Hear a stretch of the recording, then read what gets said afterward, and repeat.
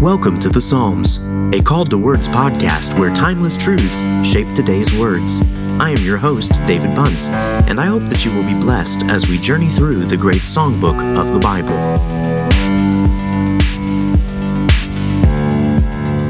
In Psalm 35, we find David in the midst of another distressing situation, this time in the context of a courtroom scene where the wicked are standing against him, accusing him, and David is pleading with the Lord, the righteous judge, to be his advocate, to fight for him.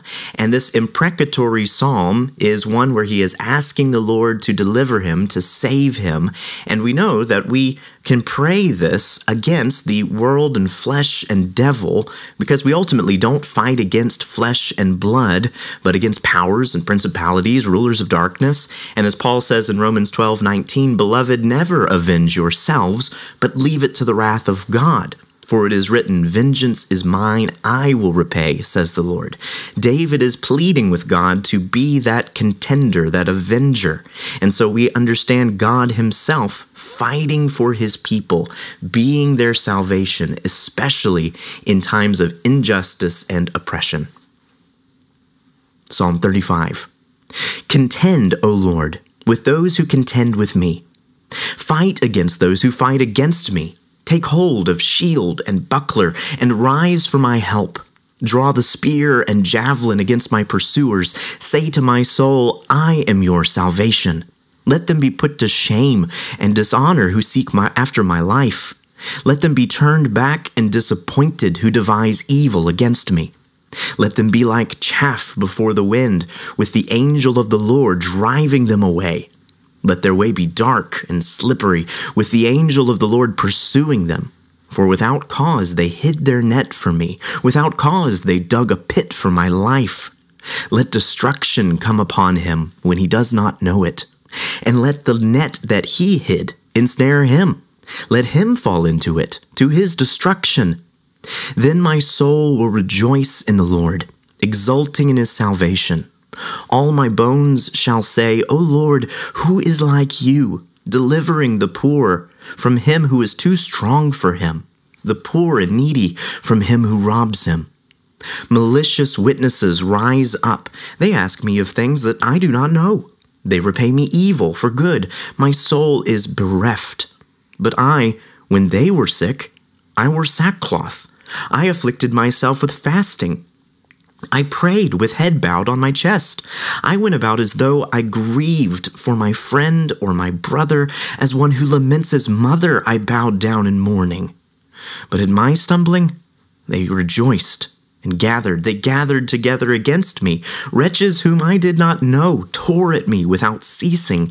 Like profane mockers at a feast, they gnash at me with their teeth. How long, O Lord, will you look on?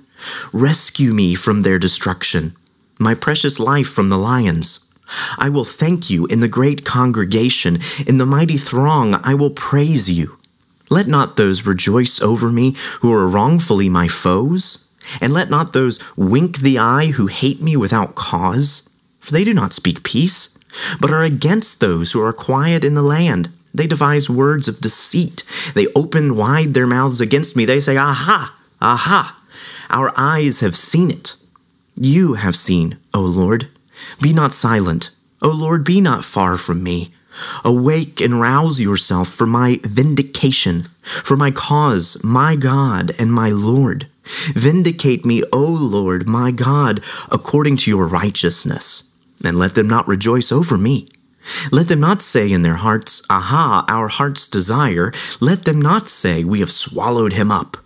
Let them be put to shame and disappointed altogether who rejoice at my calamity. Let them be clothed with shame and dishonor who magnify themselves against me.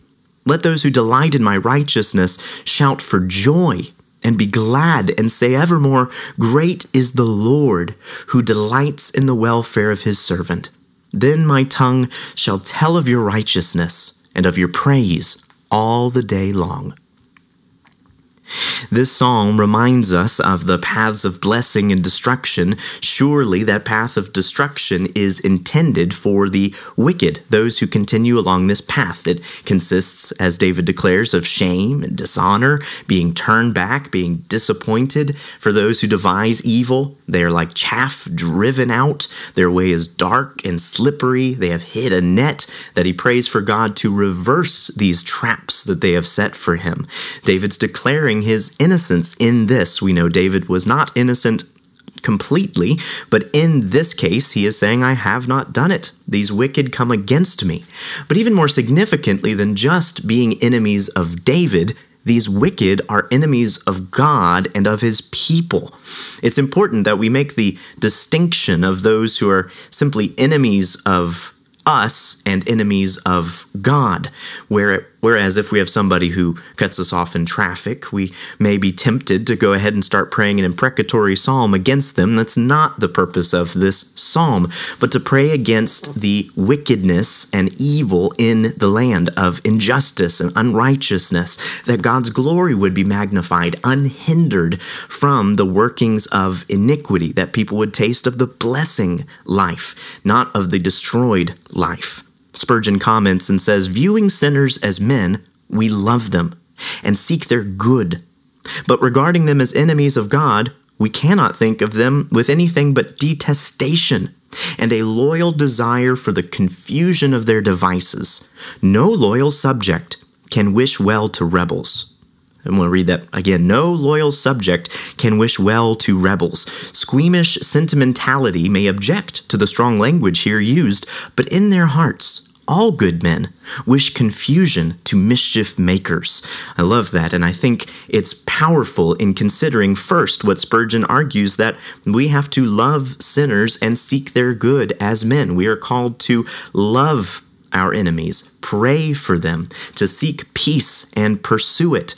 But what we often don't realize is the complementary truths, that love is then joined to truth. We must speak truth, not love at the expense of truth. We have to pray for our enemies, that they would repent, that they would see good, that they would trust in the Lord. But we also pray for God's righteousness to be upheld. We seek peace, but we are also called, thinking of passages like Micah 6:8, to seek justice. Justice and peace are not opposites, they are complements. We also know ultimately from this psalm, the wicked will not escape justice. God's justice will be done. What's also amazing to me about this psalm is David shows an undeserved kindness in this psalm towards his enemies. And we don't always see that in the imprecatory psalms. Often he is just praying for God's righteousness and vindication. But he actually talks about what he does when his malicious witnesses, again the courtroom scene, are sick. What did he do? He wore sackcloth. He afflicts himself with fasting. He prays and he grieves as if they're family members, even a brother or a mother. It's amazing that David cares that much, even to pray for, to grieve over the sorrow of the wicked around him. That's very instructive to us in finding this balance between love and truth, justice and peace, that we are to love our enemies, to do good to those who hate us, blessing those who curse us, and praying for those who mistreat us. Luke 6:27 through 28. That's never nullified, while at the same time recognizing Jesus himself prayed these imprecatory psalms. But what ultimately this court case should make us think about is a New Testament court case, where one who was truly innocent was brought up on charges that were made up.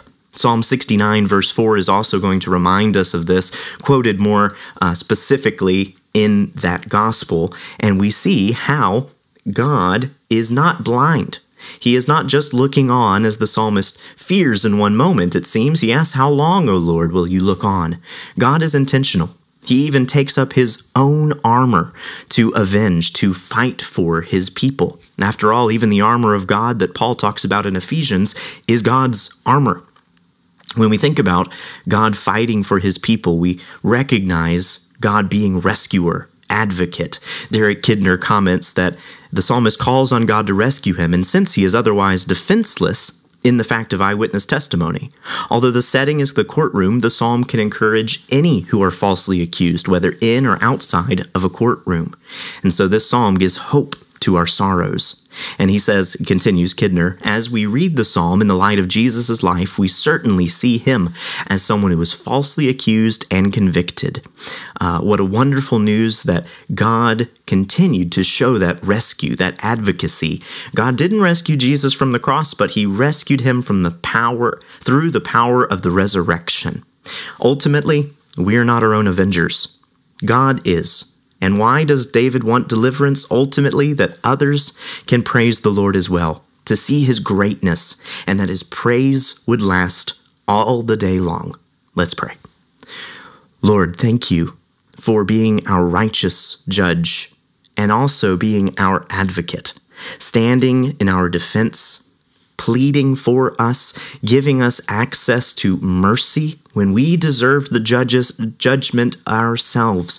Father, forgive us. Help us to walk in the path of blessing, to avoid destruction and to seek justice, to pray for restoration, for peace, for righteousness, that truth and love would be evident in our lives, that we would seek the good of others, the joy of others, the life of others, that we would love our enemies and also seek the good and the welfare of our neighbors. And we ask for your work in this, your deliverance in Jesus' name. Amen. Thank you for listening to The Psalms, a Called to Words podcast. For more content, just visit calledtowords.com. I hope you will join us again next time for more riches from the Psalms.